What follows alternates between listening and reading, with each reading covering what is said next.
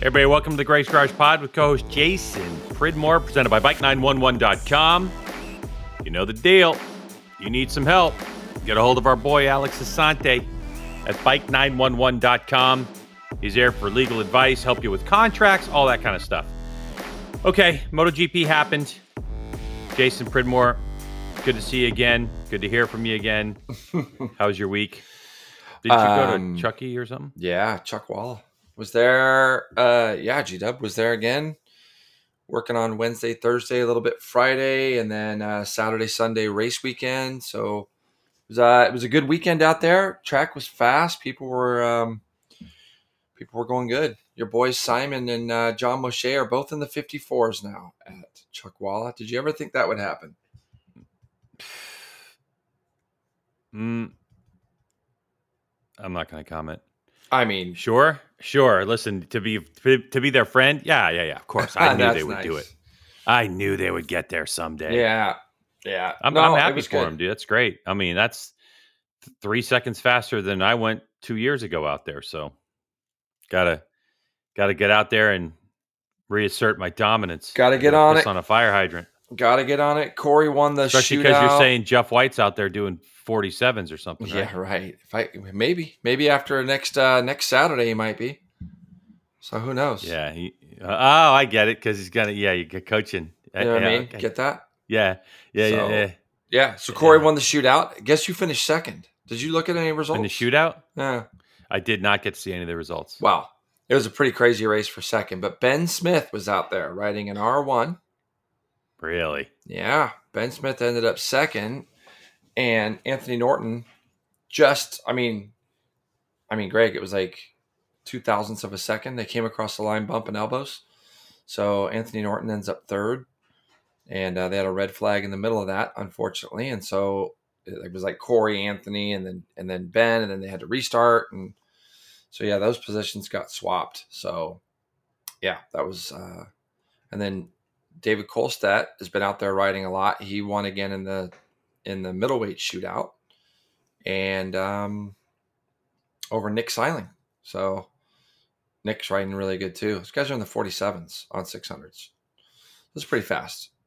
Yeah. It's pretty fast. I mean, I'd love to go try the new surface at some point. It's just something about that track with a new surface. It's just the weather. Take us back to when the weather. Yeah, right. And the weather this weekend was just perfect out there. So yeah, this is that time of year for sure. Yeah. So, well, look, folks, on this podcast, we're getting ready to talk about MotoGP because the season kicked off to some drama. MotoGP Fantasy Supercross happened in Supercross Fantasy as well.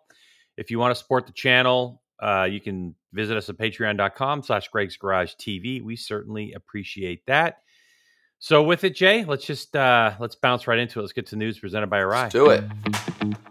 All right. Hey, did you know that every ARAI helmet is meticulously handmade by craftsmen and women who are actively participating in the ARAI mission to present the highest level of protection and quality? From the shell to the paint to the liner, and the work is performed by hand by experienced, focused specialists. Just one more reason to check out ARAIAmericas.com. Visit your local ARAI dealer for proper fit and kick-ass paint jobs. All right, Jay, well, because I think, there's some news items here, but I only really picked out one because we've got so much to talk about this week. Yeah.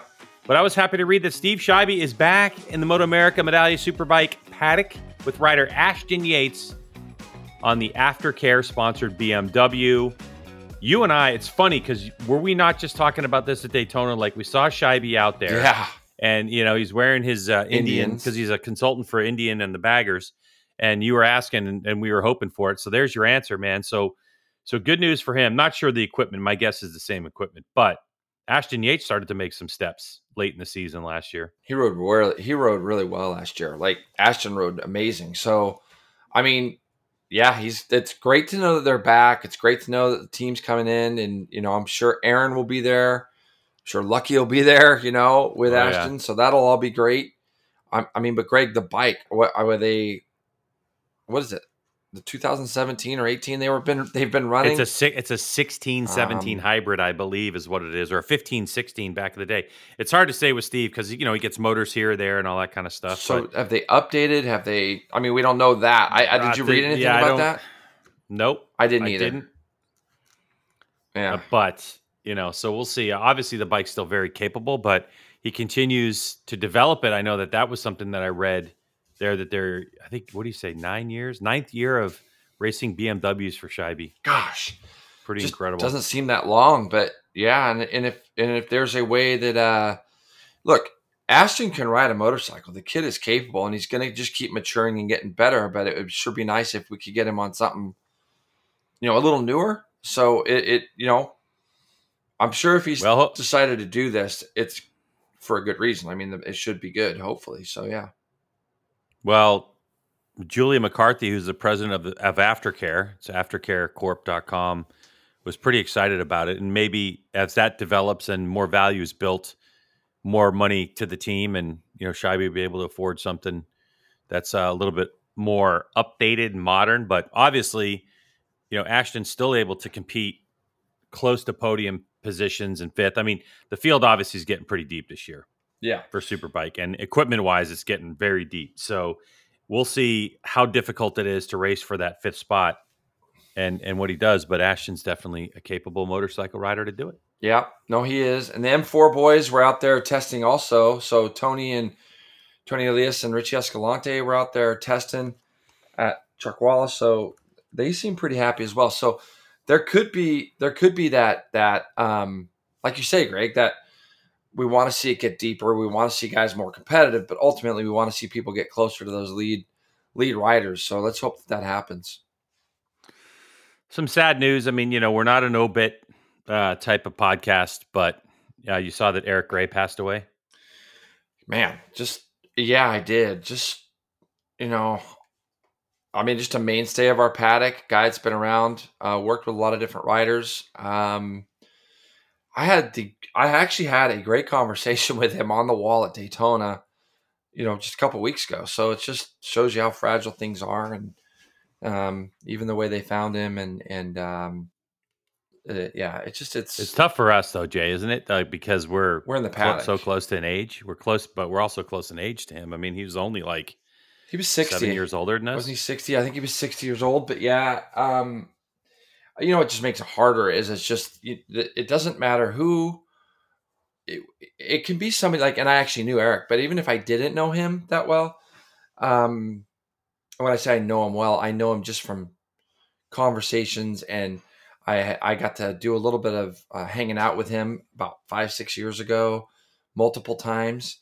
And I think the hardest thing is it's somebody in our paddock. It's like no matter what, the paddock that we're in is a family. Everybody looks out for each other. Everybody kind of knows each other, and when something like this happens, it's a bit of a shock to all of us, So it's going to be interesting how the team moves on and things, but really sad for his family and his friends and people around.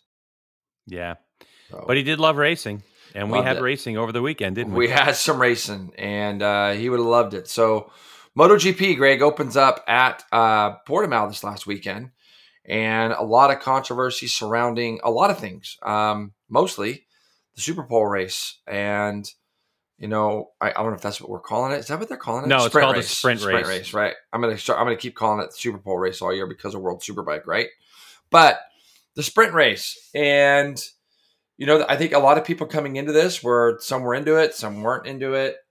It proved to me it was 12 laps of pretty wild entertainment, I guess. Bagnaia ends up winning over Jorge Martin and Marc Marquez, who would go on to be even more controversial for the wrong reasons, I think, in the next one that we talk about. But look, the thing is Marquez, when he in Q2 was his normal insane self and puts the Honda on pole position, didn't he? And then Jack Miller, super impressive. He was on that front row as well, but Jack ended up fourth in the sprint race over Vinales fifth. Alessio Spargo was sixth. Oliveira, Zarco, Alex Marquez ninth. Quadraro, disappointing 10th, 6 seconds back. Raul Fernandez, Binder, Rins, Morbidelli, and Nakagami were your top 15 as far as points, guys. G-Dub in the race, I think there's a few things that you and I can discuss as far as people that didn't finish. First off, we lost Paul Espargaro, didn't we, before the race even started? Did you see that one? I did. Yeah, it's just Did it remind you ugly of and anything? violent. Yeah. Did it remind me of anything? Um, did it remind me of anything? No, I can't say it did. You saw how it kind of like broke loose and then kind of redirected him. Yeah, snapped it. It really snapped him, didn't it? Yeah, that's similar to what happened with Scott Briotti at Brainerd last year. Yeah, going into and again, when you look at the accident and how he got flung up over, the worst part is the bike chased him in, and then he hit a barrier, and for all the stick that our series takes, I know the riders came out and complained and bitched, but we're talking the safest, supposed to be the safest, best series in the world, and guys are hitting barriers, and pretty crazy. And again, it's going to be one of those spots where you go, there's no way anybody can get to this barrier. I've actually stood on the outside of that corner, and it is such a long way away from the track, but it goes to show you the speed these guys are going. And if something just goes wrong, you just can never predict it. You could never predict it. You could never predict it, Greg. But on social media today, he posted a thumbs up Oh, photo, good. in the hospital bed and stuff. So it's like he's expected to make a full recovery. I heard it was concussion, Jaw. jaw, back. Wow. He cracked vertebrae in his back. So it could have been a lot worse. And we pumped that he'll be back. But he was the first.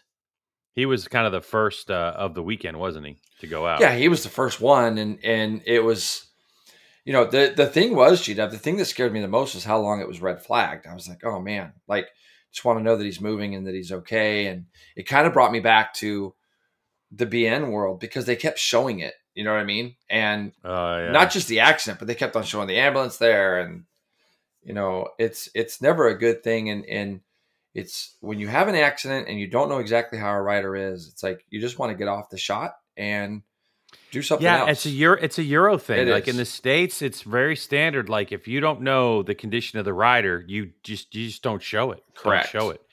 Yeah. But yeah, that's what we had in the BN days with the European directors because they didn't really understand that that's the way we do it in the States. But I mean, it's like that across the board, right? For cars, Yeah. doesn't matter if it's equestrian. Like Nope. it's just like standard deal is you just don't show it till we know because you don't want to expose You just don't people to know. it. And even in this day and age, I mean, even with all the crap that people feed themselves on, YouTube and TikTok and all the other platforms, you still don't want to show it. But Yeah. I mean, Well, the main thing is Paul's going to be good. That's the main thing. It's a shame yes. that it has to happen just like that at the beginning of the year when all these riders are so pumped to get going. A couple of big non-finishers in this race, Luca Marini and Enea Bastianini. So, that was an incident where Marini goes up underneath Bastianini, touches him. Man, did Bastianini get thrown to the ground. I don't know if you watched that replay very many times, but he gets 10 times. absolutely body slammed. Bastianini did. And what looked like, at the beginning, kind of a pedestrian inside pass. And Marini ends up just getting just touched him at the right point, right time, and it was violent. One of your title favorites right off the bat out of the race. Be fair, Bastianini hadn't really set the world on fire on the course on the weekend as it had started. And then, of course, Marini ends up crashing on his own a little bit later. Bezzecchi also out of this race. He ends up crashing, so it was a really brutal day for the Mooney team. I'll just let you guess who had those three riders in fantasy. Yeah, we'll get there in a little while. But I think when you look back at it, G-Dub, some impressive rides were put in. Bagnaia, obviously, it was just the class of the field on the weekend. He ends up winning this race again, like over Jorge Martin and Marquez. Can we talk about Jack Miller for a minute? Sure. Let's talk about Jack, and then I'm really curious to get your overall take on the sprint race itself and, what you think about. You can't judge it all off of one race, but so far so good. Well, there's some things that you and I are definitely going to talk about with that. Yeah, but Jack Miller was impressive. I mean, first of all, he broke the track record in Friday afternoon, one of those sessions. Right? Friday afternoon. Yeah. I watched that lap 2 or 3 times. The guy looked completely in control of the motorcycle. He comes off the track. He says, "That's about all I have." And then, like the next session or something, like 4 people broke that track record, and by a lot. I mean, they shattered the track record by what, almost a second and a half or something. Well, yeah, but you know what's impressive, Greg, is he does that 37.7, I think it was, in Friday afternoon free practice too. And then so he goes right to qualifying 2, right? And on his first flying lap, goes out and goes 37.5, And so you just go, wow, that's impressive. And it almost, I've never thought this way before, really. Almost made me feel like KTM was sandbagging the last couple months. They haven't really been close. They haven't shown anything. They've really shown nothing to make you think that they are going to be front runners. Everybody thought KTM was in a lot of trouble. Next thing you know, Miller does what he does. And I mean, what a boost for him to only be 1.6 back. And in fairness, that podium could have easily been his. Vinales and Miller kind of got into it a little bit going into turn 1, and Marc Marquez was able to sneak through and get past. The speed of the Aprilia impressed me this weekend, as well as the KTM. I thought both bikes were pretty fast. Were they drafting past Ducatis? No, but they were able to hang in the draft of the Ducatis a little bit, and they were showing some real speed. So I think when you look at the sprint race overall, Greg, well, I don't really know what to think. I loved it. I thought it was great. It seems to me that right now you've seen all these riders coming out, and I thought this would be something that we'd maybe talk about after we talk about the race 1 or the Grand Prix itself. But there's a lot of guys going, we're one race weekend in, and we've got 4 riders basically on the shelf already. And to me, I think it comes down to we're racing motorcycles. This is a dangerous sport. I think everybody's got to take a little bit of a chill pill. I don't think it's necessarily one of those things where it's a sprint race, but that doesn't mean that you just go crazy and you do careless things. But it seems like these guys are running into each other a lot. We saw Mir get up underneath Quartararo and crash. He gets, what did he get? A double long lap penalty or a long lap penalty for the next day? I mean, it's not going to be long before every one of these guys have a long lap penalty in the race, in every race, I wonder think about how long it's been for these riders to have raced a 10-lap race. You don't see a lot of red flags in MotoGP, No. So you don't see a lot of restarts with short, sprint race type, formats. And these guys are the top level, have been racing in MotoGP for a long time. I mean, I don't even think we have a superbike rider.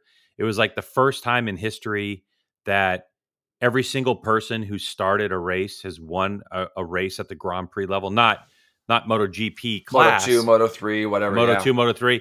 Every single rider had won a race. Is that right? That's a great stat. I didn't know that one. Right. So you're talking about a very talented field of people, but I think part of it, Jay, is the media hyped a lot of how they think these sprint races are going to go, right? And I think it kind of built up to a tension where it was hectic and frantic, and we think this guy's going to do really well because he goes good on the start of the races, then he fades after 10 laps, right? And this guy, and it would just seem so frantic or hectic, and I agree. I'm laughing because I'm going I literally said to myself, there are people at WERA expert class that are better prepared to do 10 laps than these riders in MotoGP. They look so out of sorts there for the first couple laps. And I think with experience and obviously guys like Aleix Espargaro coming out, the elder statesman now in the class, basically saying what you said. Hey, everybody calm down. Chill. You're what are you doing? Is that what he said? I saw him say something about, actually, I haven't seen anything. I was looking for the interview. But I was just going to say, it's crazy that you even mentioned that. I'm this plays into the hands of an Aleix Espargaro because he's actually a real smart guy. He is the guy that really wants to be, he's going to be smart about how he plots along, gets his points. Greg, he really kind of fleeced himself because he said, him crashing in Q2 really hurt him for qualifying. And so that's what put him on the back foot all weekend long. He had to be encouraged by what he saw both Oliveira and Vinales do up at the front. But Aleix is the kind of guy that will take risks, but I think he's at a stage in his career also where he'll take risks, but not risk too much. We've seen a lot of mistakes from a lot of people. Bagnaia this weekend was able to just keep himself at the front the whole time. And he was in the safest place, for the most part. And Aleix was not in a good spot because he had to go through people. So he saw a lot of bad things going on. But yeah, Greg, I think these guys got to take a little bit of a chill pill. Like, it's still racing bikes, and you got all these journalists and people that are like, "Oh, this is how it's going to be now, and we're going to lose half the field." And yeah, but it's on the riders. The riders have to accept some responsibility, I think. So while you want to get up front, while you want to win, you've got to be smart about it too. So yeah, we'll see how all that plays out. Greg, in the Grand Prix itself, again, an unreal run. Bagnaia ends up winning. He was pushed the entire time by Maverick Vinales, and I thought, man, Vinales looked amazing. I just want to see Vinales put 3 or 4 races together. Like, let's see him go to Argentina and be up there. Let's see him go to Coda and be there. I need to see him put half a season because he tends to be good if you go back to the Yamaha the first 4 races of the year. Yeah. It's like, and then he goes like one race. And You're it's right. Like, and he goes just backwards. Off the back. So Vinales ends up second over Bezzecchi, who rode really well himself. He ends up 2.7 back of the leaders. And then this gigantic battle for fourth. And what a battle it was. And Zarco, Greg, so we watched the race. There was about, I don't know how many of us in Simon's garage on Sunday morning watching the race. And watching Zarco pick through everybody and end up fourth. Passing Binder and Alex Marquez on the last lap and Jack Miller the lap before. Zarco ends up fourth over Marquez fifth, a great ride from him. Binder and Jack Miller sixth and seventh. So all these 4 bikes, 5 riders, because you had Quartararo who was coming up really quickly behind these guys. He ends up, all of these guys were within half a second. And then Aleix was only 1.2 behind Zarco himself in ninth. So when you look at it, Zarco, Marquez, Binder, Miller, Quartararo, Aleix, and Rins top 10. Joan Mir ends up 11th, and Nakagami, Fernandez, Morbidelli, Greg, was your final finisher in 14th. So we didn't really even have a 15th place finisher. But why don't you tell us about what everybody's talking about in this race? Torpedo. Yeah. The Torpedo, Marc Marquez. He goes in there. What was it? Second or third lap? Second or third. I think it was the third lap. So they'd gone through on the start, had 2 laps going into a right-hand corner. Everything's bunched up tight. He's in 4th place, kind of makes a pass up the inside. Wow. He attempted, but it looked weird. It was like he didn't get it slowed down and almost like gave up on the braking. It wasn't even close. Like he'd already done it. He'd already done it on the start where he'd gotten in there too quick and just managed to be third and was able to let off the lever. Yeah. Yeah, and in the sprint race, he made some unbelievable passes up the inside, right, to take position and stuff, like some real fast. We had that one corner, he just had it dialed in. But in this particular case, he just absolutely positively smashed right into hometown favorite Miguel Oliveira, who was kind of tipped to possibly win the race. At least be a podium contender, right? And obviously the Aprilia was perfectly capable of it. Maverick showed that. And I mean, dude, he just clobbered into his, it looked to me like it was his hip area. Correct, yeah. Luckily, that was the case, but you just have to think to yourself. And look, Mark did all the right things, right? He ran over to Miguel immediately. He gets back to the pits. He goes over to the RNF team, right? Like he gives the little prayer sign to the fans. He took responsibility for it, all that kind of stuff. But at this point, you've got to say to yourself, dude, you want to talk about taking a chill pill. I understand. And I'm not the one who's out there racing and trying to win for Honda and win for himself and the desire and everything else. But the problem is Honda needs to help Marquez because he's not going to slow down. He's not going to not win, go for the win. And his bike's just not capable. And I think he's doing things that are it just felt really desperate, to stay there, if that made any sense. Well, but, I mean, I don't know. Part of me is like, who am I to judge? On the other hand, because it is a split-second decision.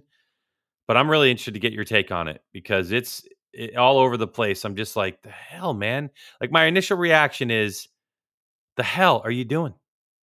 Well, yeah. When I saw it, I was like, unless he had something fully go wrong failure-wise with the brakes. I mean, the franticness and the carelessness of the two things that I think blew me away by it. Now, people will sit there, G-Dub, and talk about how incredible Marquez is and how the bike is, he's riding it over the limit. So when you look back at his qualifying run, when in Q2 he goes out, gets a tow, puts it on pole, you can override a motorcycle. I got no problem with you overriding a motorcycle or thinking about it. That's been going on since the test of time. Someone's always had an advantage or a disadvantage depending on machinery, okay? That's been going on forever. When you're chasing somebody and you're sort of got a second gap in between them or a buffer, that's why he tries to get toes on these guys, okay? So he can try to run the lap time he runs. You can't ride like that when you got a group of 3 or 4 people directly in front of you. You can't be that frantic and that out of control.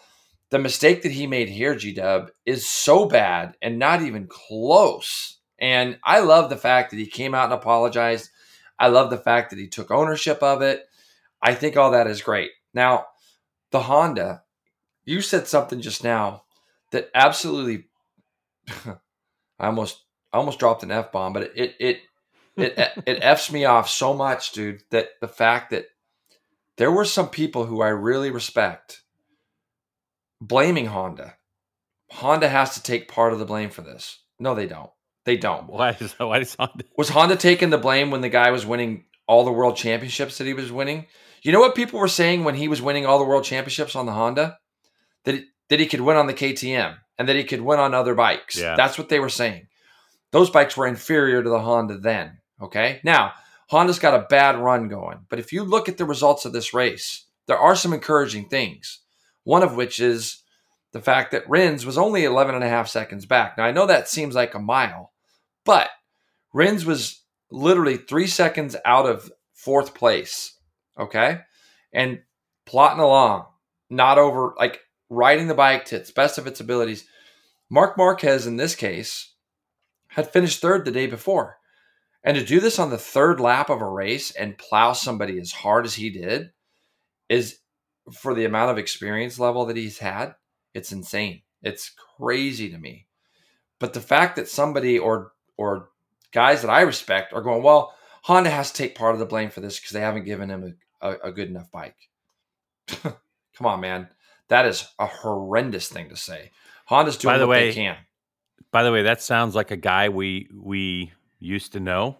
I guess we still know him.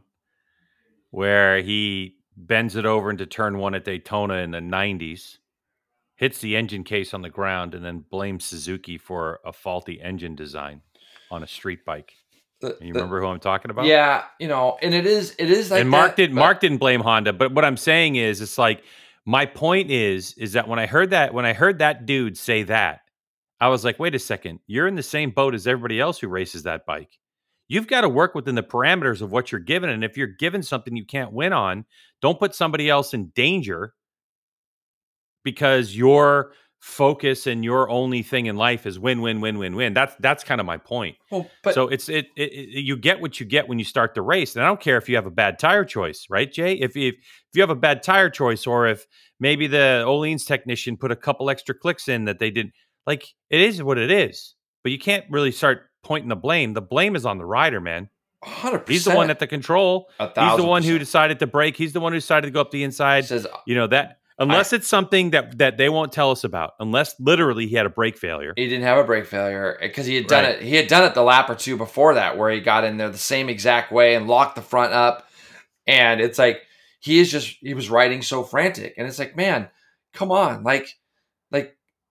And he'd already roughed people up before then. The first couple laps, people had roughed him up back because of the position he was putting himself in on the racetrack. The one thing I will say about looking at those first couple laps before he torpedoed into Oliveira was this group of riders doesn't care he's Marc Marquez anymore. Nobody cares. Nobody cares. And by the way, he has lost all of his gravitas, all of his horsepower. Nice pull on the word there, G-Dub. That's pretty gravitas. Nice. Mm-hmm. Thanks. Well, is Fabio Quartararo on the best bike right now? Negative. He's not plowing. He's not just plowing into guys because, and guys know that the Yamaha isn't good at all. In fact, It's probably it might be worse than the Honda at the moment at some places, Well, it's certainly worse than the Honda on the start. So Where you could what see we'd how heard good he after the was sprint late in the race, race. He was really good yeah, late in the late. race, yeah. Yeah. But the thing is, like, I guess there was something wrong with that launch control. Like they Is were that why saying, he like was once so he far got to back? second gear, something happened where it like cut power off and things. So there's some other issues that they have to deal with. One race does not define Honda like or Yamaha. I mean, the motor's a little bit stronger. The bike still turns really well. They were showing some passes that Quartararo was making, and I was watching it in Louisville at the convention center during. It was like Sunday morning, so the Yeah. archery tournament for me was over. But I was watching it with my buddy Dan Yazza, and we both said the same thing. Quartararo had made it was like an overhead move pass up the inside, just smoked everybody. And we're like, well, Yamaha still turns. It's like, yeah, Yamaha's still good, Yeah. in terms of that bit. And they gave it a little bit more motor. I think that they had deeper problems going on over there. And I don't think that it's the story of the year. I think Quartararo is still going to be able to, and Yamaha's still going to be able to get that bike in a position where it could possibly win races. The problem that you have is even when you go to Argentina this next week, after turn 4 there, 3, 4, there's a gigantic long straightaway. The thing is that the guy is at such a disadvantage because the second that he gets to that back straightaway, he's going to get passed by 2, 3, 4 Ducatis, and the KTM is probably quicker. And it's going to be a hard one for Quartararo, but I don't see him doing what Mark did this weekend, which to me is just unexplainable. Looking at the Yamaha 2 GW, I mean, look, Morbidelli ended up 6 seconds behind Augusto Fernandez, a rookie in the class on the gas bike. He ended up 6 seconds behind him. Morbidelli was the last point scorer. He put out a tweet or a post on his Instagram, that he's just happy to get out of there. He's pumped to get a couple points in the bank. And I'm like, a couple points in the bank? You were the only guy running around. And he was some almost 20 seconds behind Quartararo. 20 seconds. So yeah, I mean, he was last on the track, and he was 6 seconds, 5.3 behind Augusto unreal. Fernandez. The KTMs, the only rookie in the class. Yeah, the KTMs looked great. It looked like they suffered with a little bit of, depending on tire choices and stuff. Yeah, like long distance grip. Yeah, and that definitely could be a factor. Yep. But Binder and Miller finished right on top of each other, so you got to 6th, figure that's the limit of that bike. And I think that they're both. I think they're both like. I mean, obviously, we both know they're great guys. I think they get along. That program could really push forward. I would like to see it push forward, anyways. So you look at it and you think, well, those guys could be moving on. The bike looked fast, and we know Binder's a Sunday guy. So here's the thing, Jay. Don't you think that when everyone knew that Miller was not going to be on the factory bike, why would you not? Because the guy's winning races. Why would you not, as a satellite team, turn around and then talk to Jack Miller? Right? Like I don't remember hearing about it, but I am sure that there were other Ducatis on that grid that were interested in having him on their bike. But he turned everybody down and went to KTM factory. And I think that they were telling him, they probably laid out the plans as to what's going on. And that's why, how you said like you thought they were maybe sandbagging just a little bit, in the testing. I know that you're trying to get the max out of your bike, so I'm not sure how much that would actually play into it, because you don't want to be surprised by speed and uncover deficits in your setup. But I think that KTM's got more coming. Would be my guess. I gotta think so. And didn't he take a couple of his guys from Ducati over to KTM? I believe. Yeah, I think so. And that's another thing. That's going to be a big thing. Look, KTM really looked like they were nowhere until all of a sudden Friday afternoon, Miller just throws down that 37.7, and it was like, wow, and unreal. So, the KTMs could be for real. And Binder's another guy that we don't see him making a lot of mistakes. Like, he's another guy that could be there. Now, when you look at the first few guys in this race, and now you start thinking about the longevity game of what this season is, because it's a long one, man. There is 42 races these guys are going to do, and they're through 2 of them. Bagnaia, we've seen, is a little bit prone to some mistakes. Hopefully that's gone, because this could really go one of either way. It could be a year where Bagnaia just kind of dominates, or it could be a year where he makes mistakes and keeps people in it. Vinales is hot and cold. Bezzecchi, I think, will be really well. Zarco, talk about our boy. Let's talk about my boy. Zarco shocked us. Zarco shocked us, but Yeah. who shocked you most in the top 10? Alex Marquez. I mean, Dude, but hell I of a wouldn't say that he shocked us. If you fantasy remember, pick. but if you remember when at the beginning of this whole thing, when he got signed, I said this could be an unreal year for him. And his bike is fast. He's able to take advantage of it. He's able to run at the front. That kid has got to be so pumped moving forward of being able to finish a legit fifth. Literally got past with 2 corners to go. Zarco just kind of zapped him, but he really did have fourth place directly like there. And we know we had a little bit of attrition with obviously Martin and Oliveira and Marquez ahead of him, his brother. But Alex, I think Alex is going to be really good. I think he'll just continue to get better. And on the other end, his teammate, Antonio, is nowhere to be seen. Right? Mark my words, Alex Marquez will win a race this year. Wow, that's big. In the rain. In the rain? Yep. Yeah. He'll win a rain race. You think so, huh? Well, I do, because obviously we have, double the chances of having rain races now. But yeah, I do think that I think if you go back to his Moto2 days, he was actually pretty spectacular in the rain on a Moto2 bike. Yeah. And I think that he gets and if you remember back to his Repsol days, I think his only podium would have been in the rain. Right. Is that right? Yep. I think you're right. Maybe he had 2 podiums on the Repsol bike. I know one of them was in the rain for sure. So yeah, that's right. It'll but be I'm saying, like, I think, yeah, it's going to be very interesting to see if that's the case. I mean, could be late in the season. It could be like a point where Pecco's got, a huge lead in the championship, doesn't need to push it in the rain. I mean, any factors, but something kind of gives me the feeling that Alex, like, he's a guy that I want to just kind of keep an eye on. And when I look at my fantasy, and sure. to see how he's going to progress and leave him on my team. Yep. I made some fantasy mistakes, but we'll talk about that still in a second. Yeah. But, I think that he's definitely worth talking about. I agree. And I think some really good, like, I know you think that, that he's my man crush and all that, but I thought Rins on the weekend stayed pretty quiet, and at the end of the race, GW, he was only 11 seconds back. I thought that was pretty encouraging. Joan Mir had to do a long lap penalty, so he ended up about 5-6 seconds behind. I mean, it definitely looked, and look, we know how hard Marquez was riding at the front to keep up with those guys, and it's impossible to say where we thought he would have finished. I think he probably would have been in that battle for that 4th, 5, 6, 7, 8, that big group. By the end of it, I think that's probably where he would have been. And they were 8 seconds back, and Rins was only 3 seconds back of them.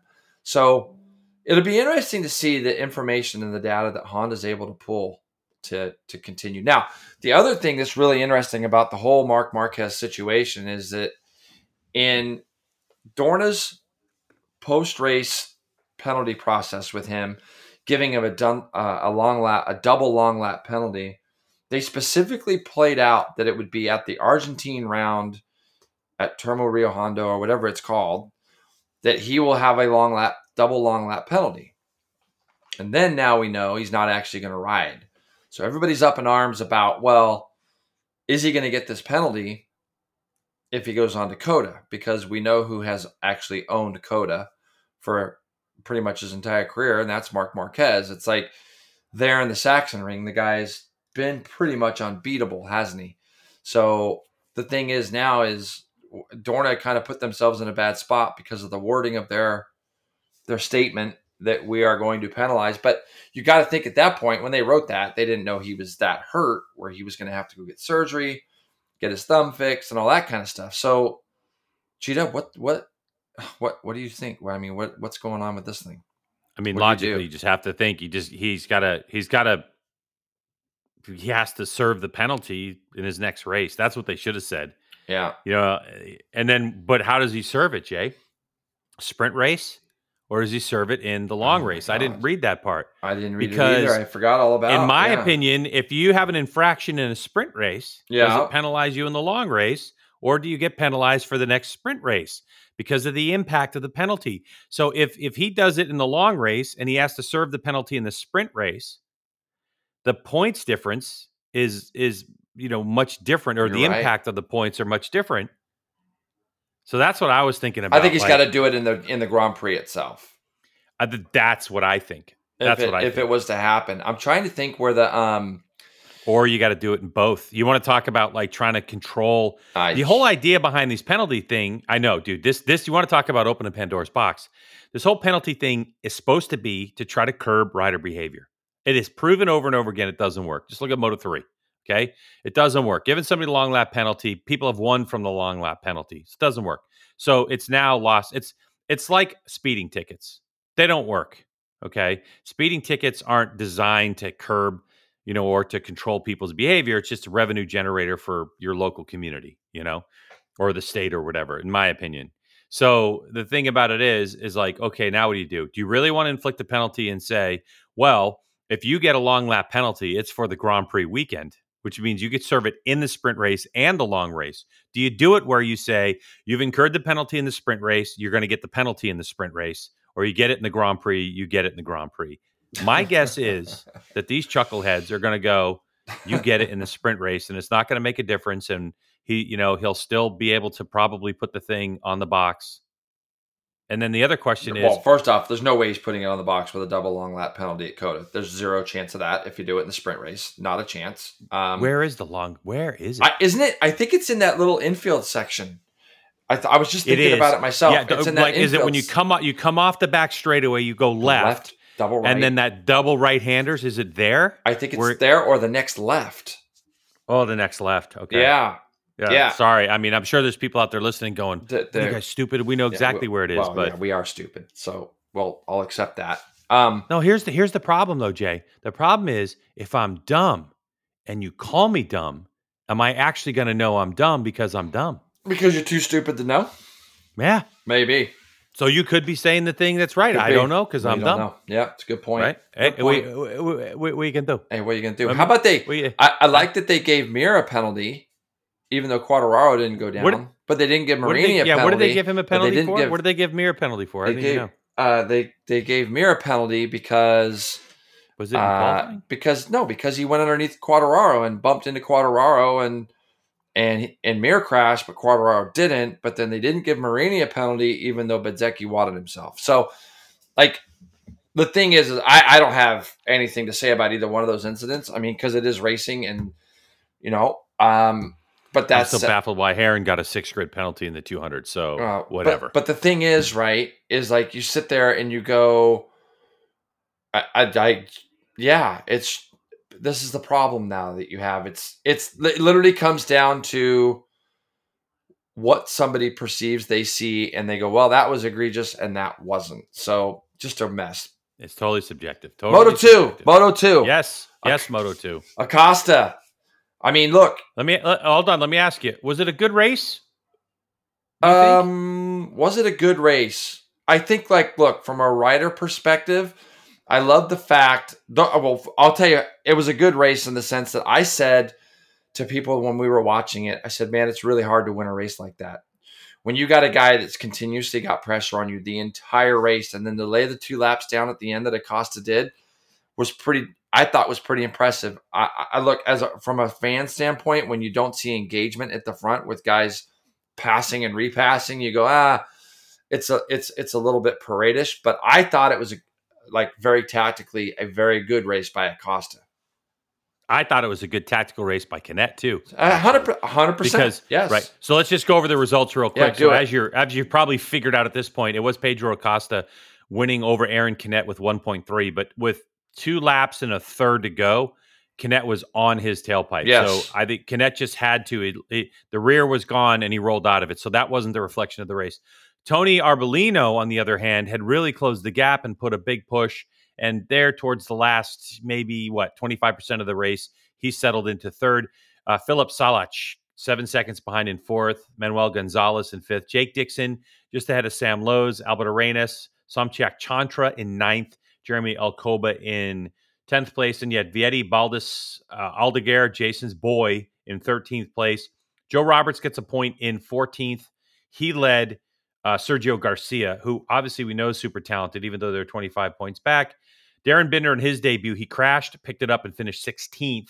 And to give you the SDK, Sean Dillon Kelly ends up 20th, 42 seconds back on his American racing bike. So I think what we talked about was it took Pedro Acosta a couple of laps to get to the front. Yeah. And then, the commentators were like, oh, he's gone. Everybody's, they were like, all the riders are concerned about his pace, which I had a good chuckle about.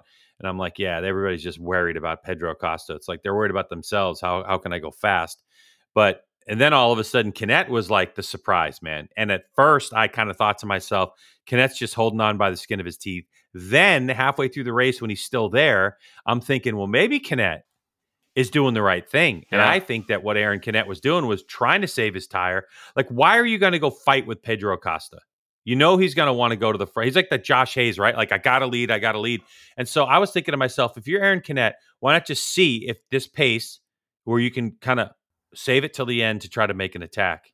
And it just didn't work out. But what do you think? Like, I haven't seen any post-race comments. Like, it didn't look like Canet was on the edge. No, he rode really well. He rode really, really well. He was super good in the last sector of the track. Like, so the last sort of 25 seconds of the lap, he was very fast. That's where he's able to make up all the time he lost everywhere else. He was able to make that up. And so, when you look at it, it's one of those things that Acosta is a grinder, and I think he feels he's that guy right now that everybody's talking about, that when he moves up to MotoGP,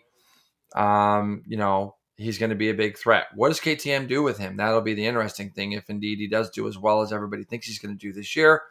There'll be other guys, though, that'll be stepping up in this category. I'm super impressed with Salic. Obviously, I'm really impressed with Manuel Gonzalez. I mean, this kid was racing Supersport 2 years ago, did his first Moto2 season last year, running around in 5th. I thought it was an incredible result for him. He, for the longest time, he was in that battle for 3rd.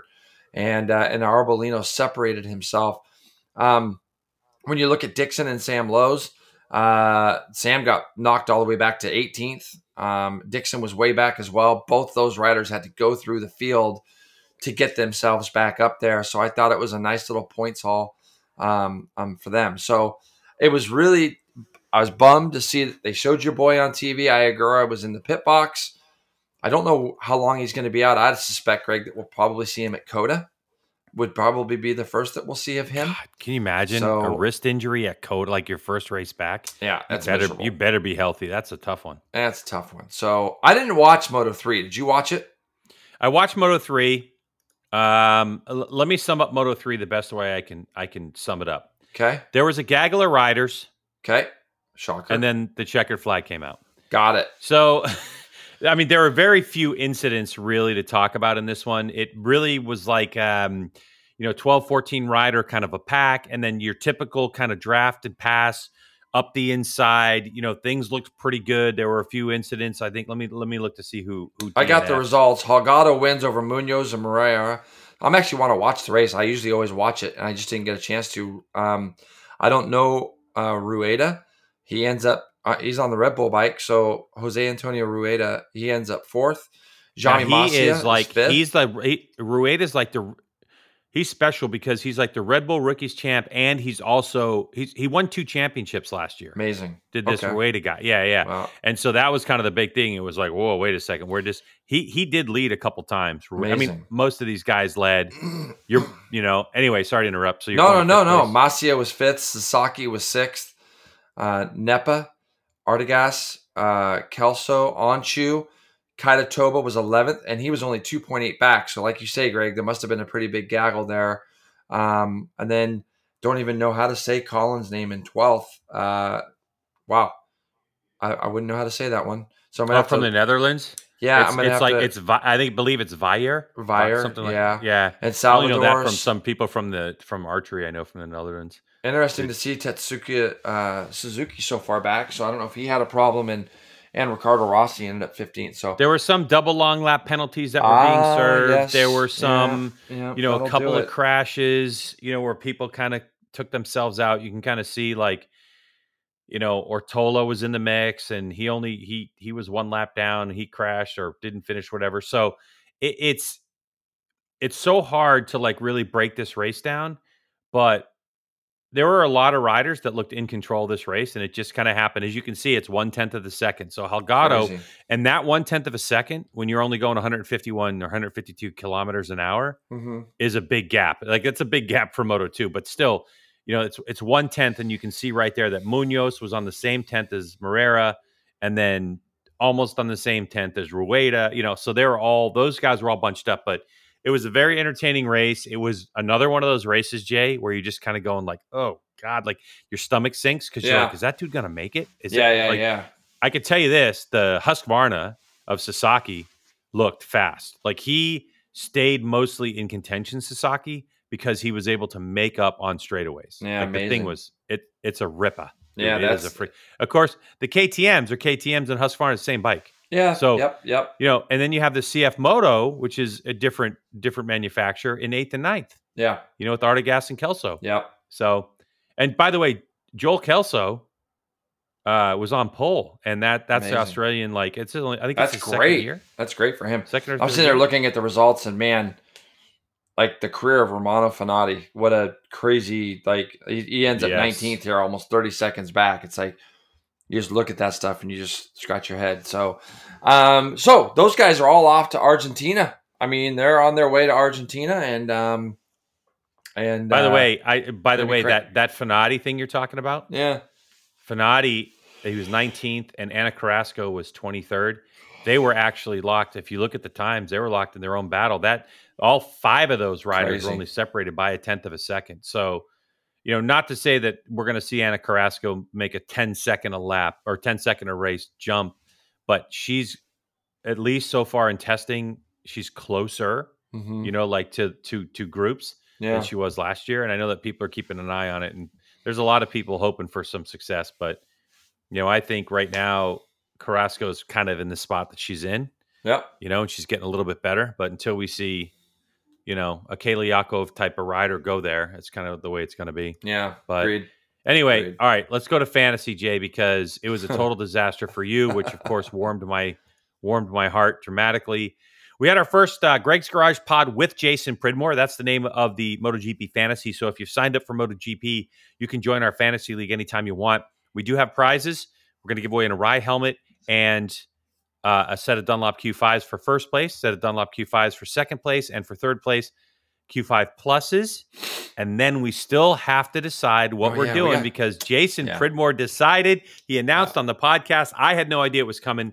He's giving away a one-on-one JP43 we'll figure seminar. We got to talk about it. So let's get it talked about, and then after Argentina round, we'll figure out how we're going to do that. Because I have a list of feedback that I got on social media, and it was literally not one person said the same thing as another person. Interesting. One person, you know what I mean? Like it was like, yes, I think maybe you picked a person in 43rd. That's great. Or maybe you should do a draw out of the hat out of the top 10. Yes, the person who wins should win. Somebody else commented and say the person in 4th just off the podium should get it because they obviously struggle on a motorcycle. Like literally there wasn't a single thing that was good. So we'll have to talk about it and we'll come up with something. But how about the guy who's 318th in the league? Guy or girl who's 318th in the league. How about that? The person who's last? No, I am horrendous at this. Yeah, you're pretty bad. Oh, you're pretty bad. So for me, congratulations on the first run.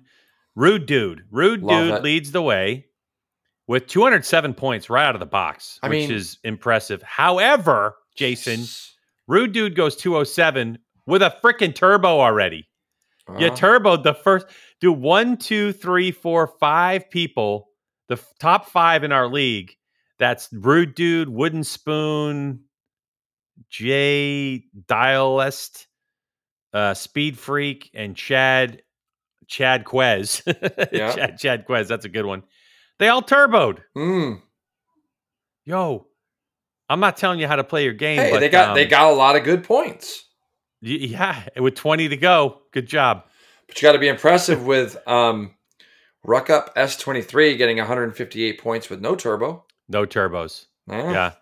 So did Suzuki 34KS. I wonder what that means. And Shaky Moto. No, that's not our boy Shaky Burns. Maybe no. I'd be sick if it was sitting on the pole. All tied at sitting 158. on the pole. Love that. I just like going and looking through all the names. Me too, dude. Spicy gravy. Dude, did you see who's 11th? Yeah.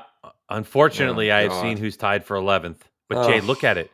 So you go from 6th place down to 19th place. They're all tied. They all have the exact same points. which Oh means wow, they all had yeah, the same team in the interesting. same order. Yeah.